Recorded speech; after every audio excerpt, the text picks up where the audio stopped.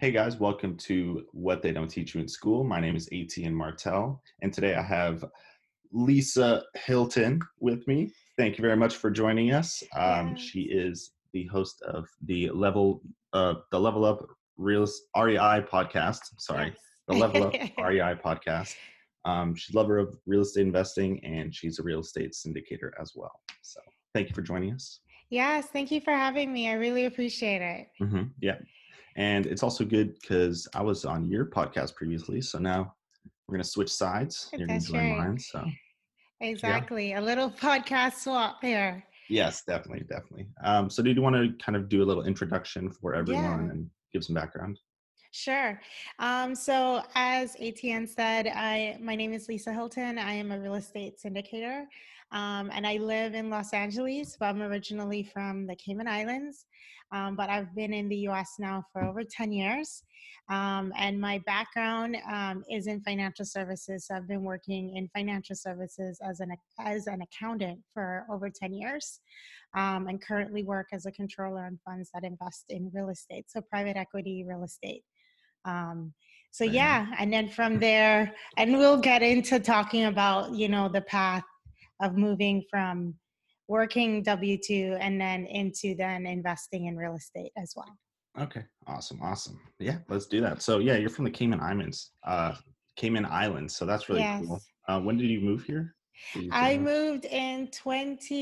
I moved to LA in 2014, and then I Okay. moved to the US in 2010. Yeah. Okay. Yeah. Okay. Nice. Nice. Where did you move to originally? Boston. So I was in Boston. Boston for 4 years, Wow. and then I've been in LA ever since. Big change, So huh? From Boston big to change, Boston to LA. But I prefer, like, I like both cities, LA. but I prefer living in LA for, the weather and that kind of stuff. Definitely. So yeah. The But beach. Boston's a great place to visit. Uh-huh. Okay. I still haven't been there, so I need to go there. Yeah, Definitely. it's good. Yeah. I recommend in the, late spring, early summer is really good. All through Mhm. the summer, all through the fall, Boston's awesome to visit. Okay. In the winter, I know you're a LA, California man, so like it's a little bit of a stretch for, Uh, for too cold, that's right. It can be on the cold side. like in Antarctica. That's right. That's right. But yeah. Okay. So yeah, when did you get started in real estate investing?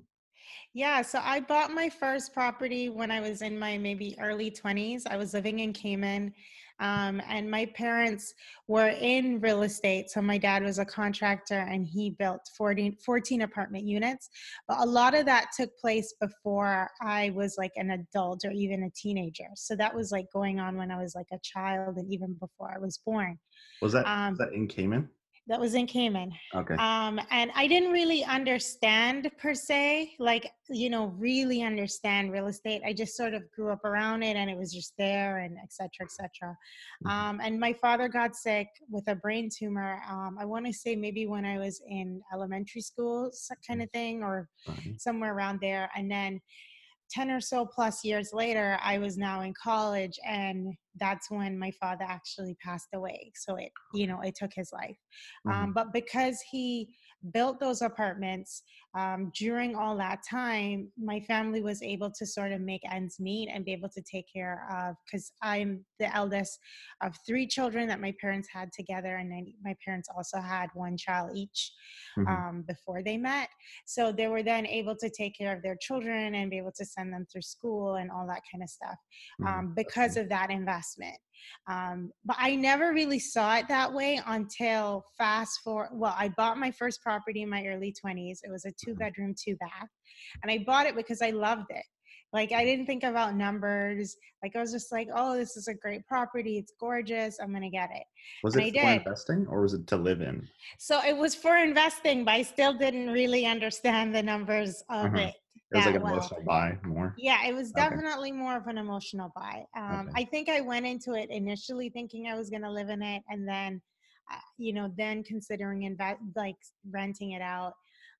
It broke even the first year, and then lost money every year after that for a total of like 5, almost 6 years. Okay. And by that point, I was now living in LA, Mhm. and I remember getting a bill in the mail like $1,000 and something for an AC bill. Hmm. Because the AC broke down and the tenant called the AC company. And I Hmm. was like, oh my goodness, this apartment is draining me. Like, I Yeah. gotta get rid of it.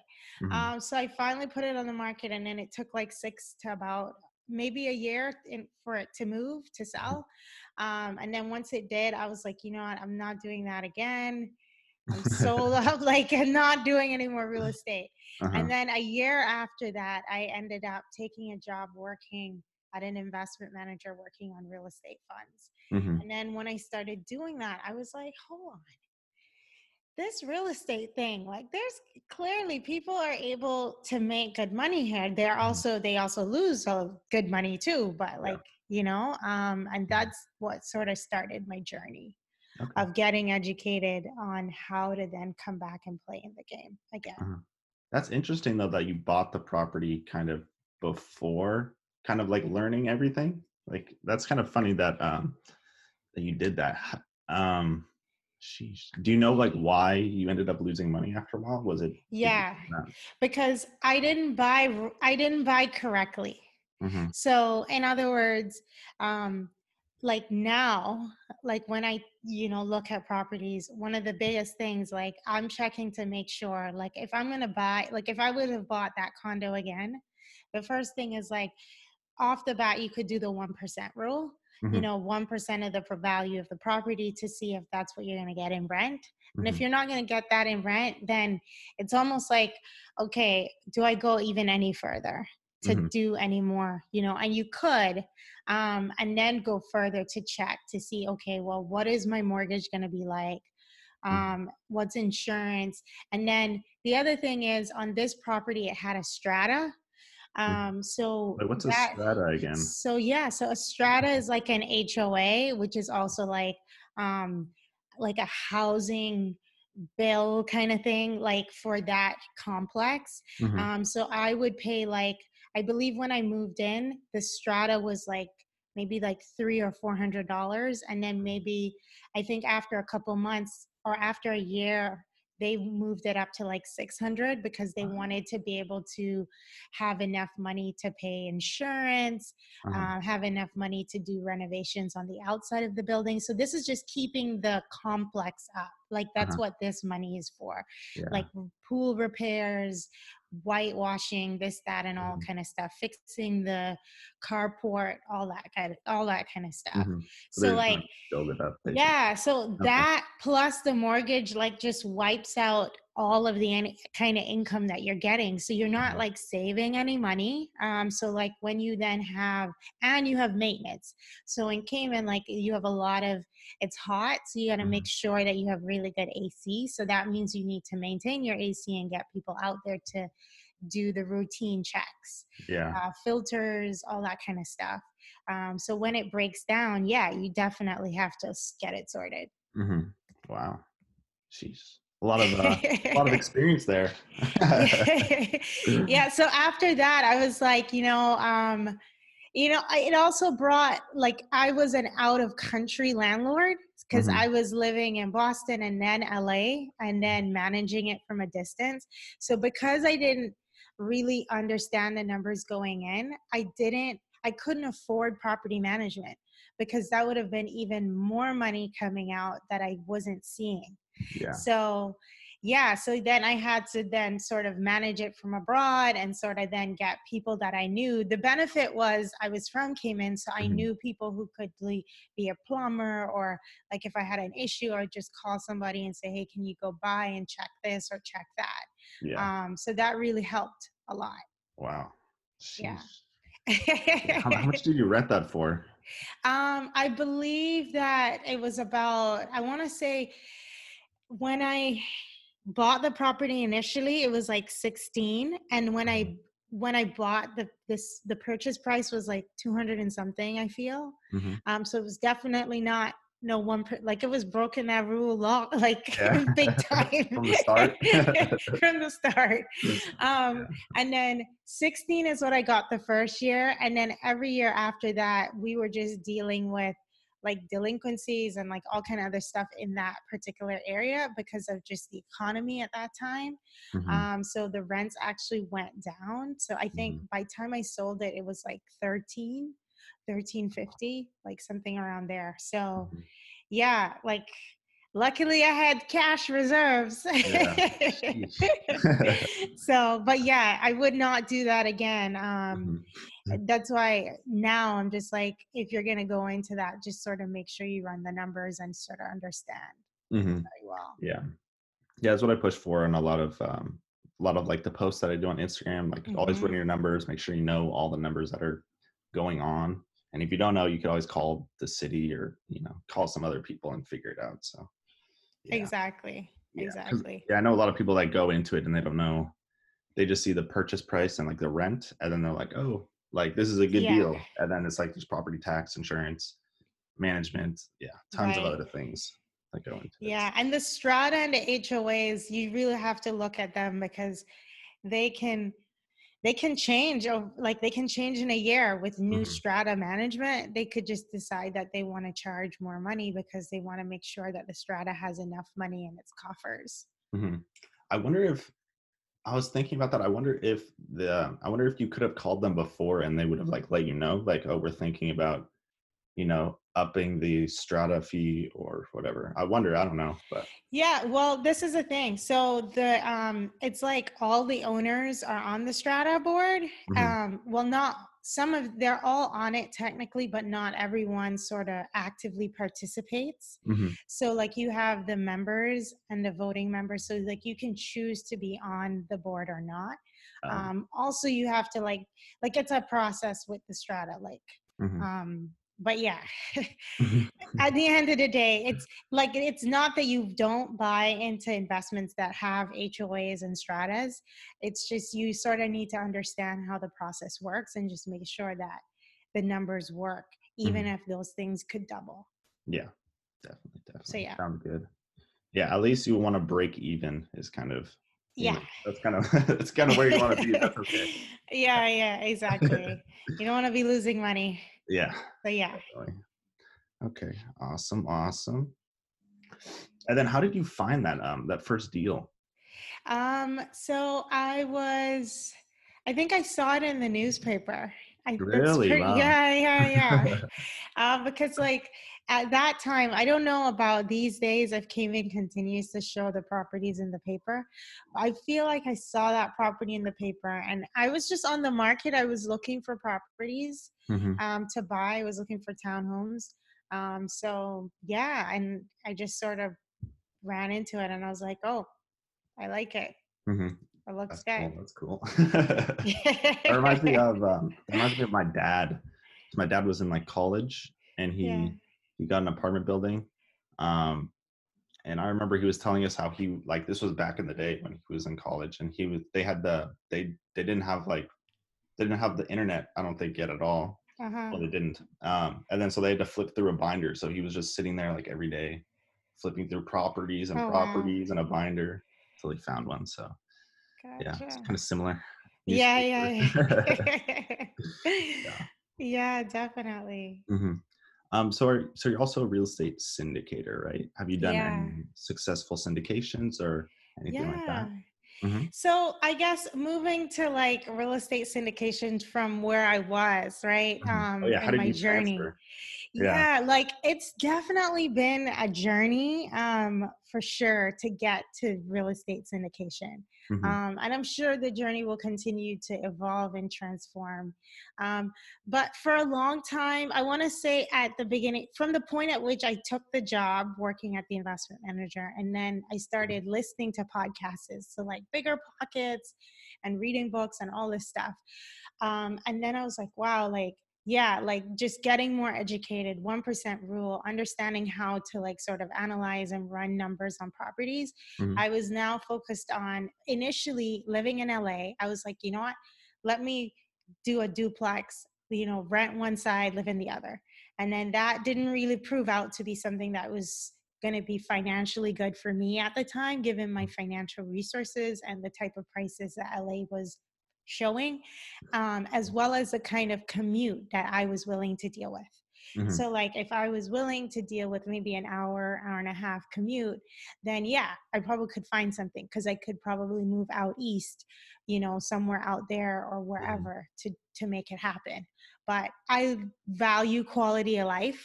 And I Mm-hmm. wanted to keep a nice, good, short commute because, hey, like I'm living now, I'm not living 10, 15 years from now. Mm-hmm. So I said, okay, if that's what I value, where do I need to invest? Mm-hmm. And that brought me to out of state. Mm-hmm. And then I started looking at turnkey and properties out of state. So I played in the turnkey space, like in terms of looking for properties for a good while. I want to say maybe a year and a half or so. Mm-hmm. Um, until I found syndication. And through that, I sort of met people. I really wasn't looking for it. I just sort of met people through the process of just continuing to learn about real estate who Mm-hmm. were syndicators. And I just love the idea of sort of partnering, working with other people to play in deals, especially when I'm planning on doing so out of state. Mm-hmm. And that's sort of how I started to get into the process and just finding people that I trust. I, Mm-hmm. met people that I really trusted who were playing in real estate that way. And then together, I've now invested in about 850. So it's two properties. One is 600 units, and the other is two properties of 150 and 100 units. They're all in the Atlanta MSA. So Atlanta. yeah, Okay. so those ones are all in Atlanta. Mm-hmm. And then one of them I was involved in a sub syndication where me and a group of other ladies raised money from investors to be able to invest in the deal that has the two properties. So Mm-hmm. the total of 250 units. Wow. So it's been an amazing experience, Mm-hmm. just sort of going through that for me at this time, Mm-hmm. and then continuing to grow from there. Mm-hmm. Do they keep you like really updated on the property, or are you kind of like a passive investor in that? Yeah, so they do keep you updated. So a part of the passive investor role, what it looks like is you sort of, first of all, you vet the people, the operators, Mm-hmm. Of course. whether you would want to be in business with them, Definitely. whether you think that they understand what they're doing, the market, whether they can execute the business plan based on their track record and strategy and all that kind of stuff. Mm-hmm. And then Like due once you're good, diligence, I yes, that's guess. your due diligence, that's on the people. Mm-hmm. And then after you're comfortable with the people, then I sort of look at the deal. Mm-hmm. Then it's like, okay, well, do I like this market? And recently, we'll get to this, but I also have a podcast. And recently, was interviewing someone on my podcast, and I asked them, they're like underwriters and whatever, like, what are some of the first things that they do when looking at underwriting?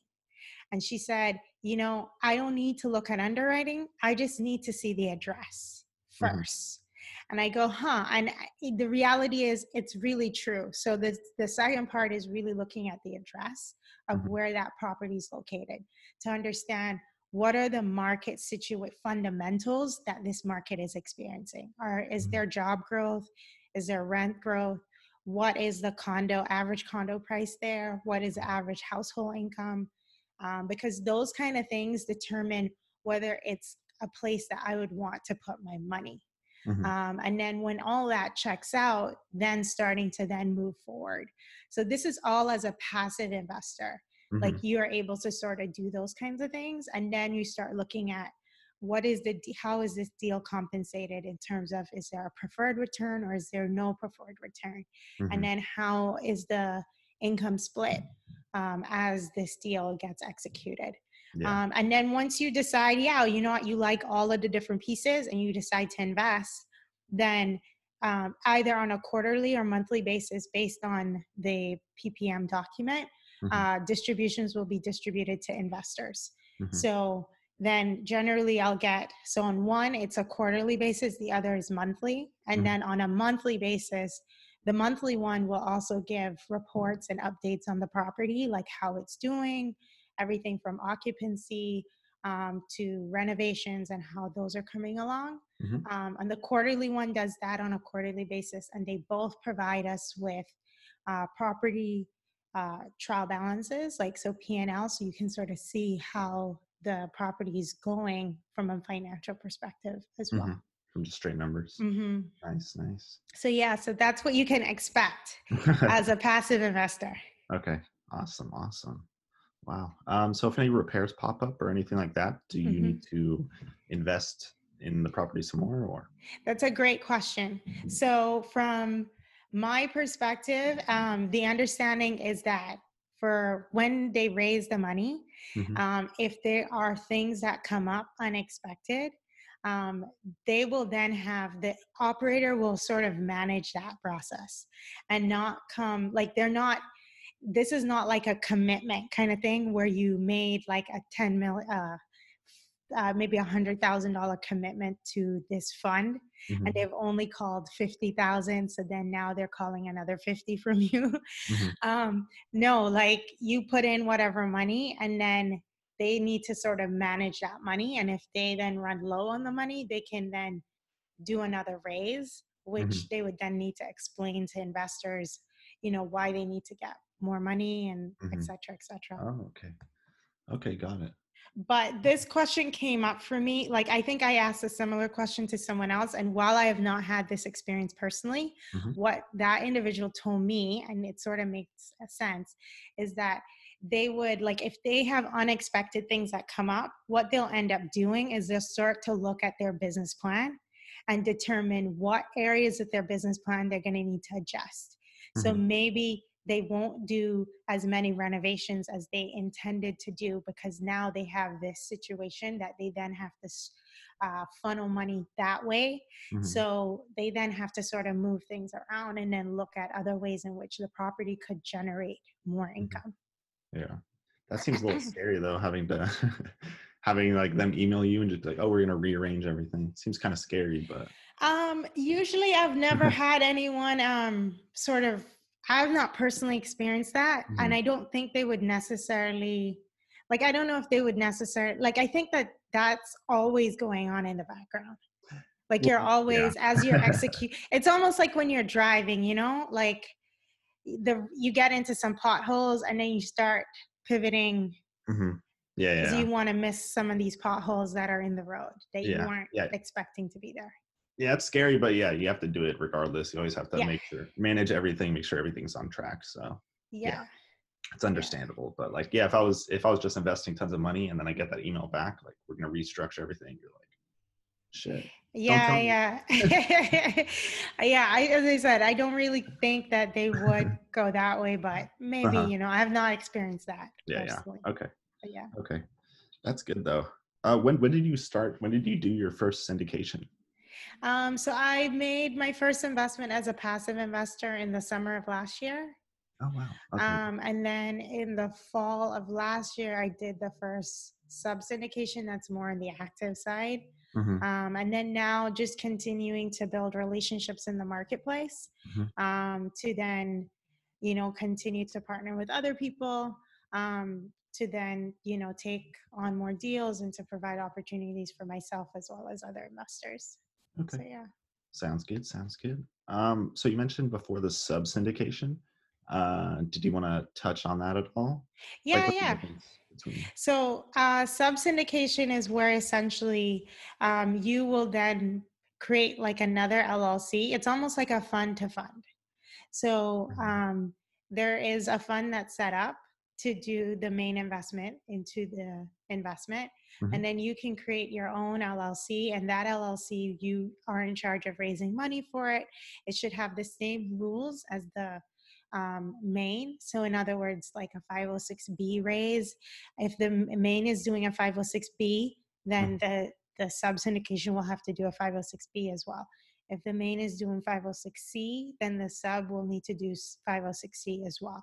So Okay. they sort of have to mirror each other. Mhm. Um, so in that regard, but yeah, you set up your LLC, you raise money, and then that money then goes into the main. Mhm. Some of the benefits of doing a sub syndication is that that enables you can do like a lower minimum.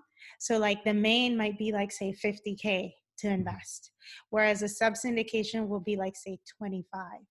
And then all that money will then go into the main. Yeah. Okay. So then that Okay. provides opportunities for people who may not have 50, but they Mhm, might be able to put together 25, and they mhm, want to have the exposure of investing. And then after maybe a couple of years of doing some of those, they then, properties are sold, they get back their investment with friends. mhm, They then now are in a position where they could do a 50K investment. mhm. Yeah. But Okay. yeah, Awesome. Good stepping yeah. stone for people then. Yeah, and gives them exposure into how the whole process works, Mhm. and all that kind of stuff as opposed to the Competency. 50. Yes, Yeah. Okay. agreed. Awesome. Awesome. All right. All right. So let's see. Do you have any upcoming projects that you're looking forward to, or any places you're looking to go for your next path? I think at this point, I think the biggest thing that I'm sort of working on is just continuing to build out my brand. Mhm, So one, building out the brand, and then two, continuing to network and meet people, mhm, both people who are interested in investing as well as partners, mhm, to work together to bring my skills, what I am really good at, to the table, and sort of playing with other people who might be good at things that I'm not very strong at, or maybe live in markets that I don't currently live in. mhm, Given that I live in LA, so like things like that. I mhm. think that's my focus at the moment. Yeah. Okay. Okay. Sounds good. Sounds good. And Yes. then let's see. Where was that other question? Uh-oh. Um, Networking, next project. Um, Shoot. Um, oh, I forgot to mention at the beginning of this Yeah. how we met as well. Oh, I wanted yes, to do yes. that. Um, yeah, Yeah, so so I yeah, you met can talk. you. Yeah, it was very interesting. So I was here in LA. I was at a cafe called Cafe Vita, which I Mhm, like to go to. I think it was a Sunday. And you and your mom was at the cafe, and I got seated, and I got seated right next to you guys. And then I saw you were wearing a shirt called Cash Flow is Greater Than Paycheck.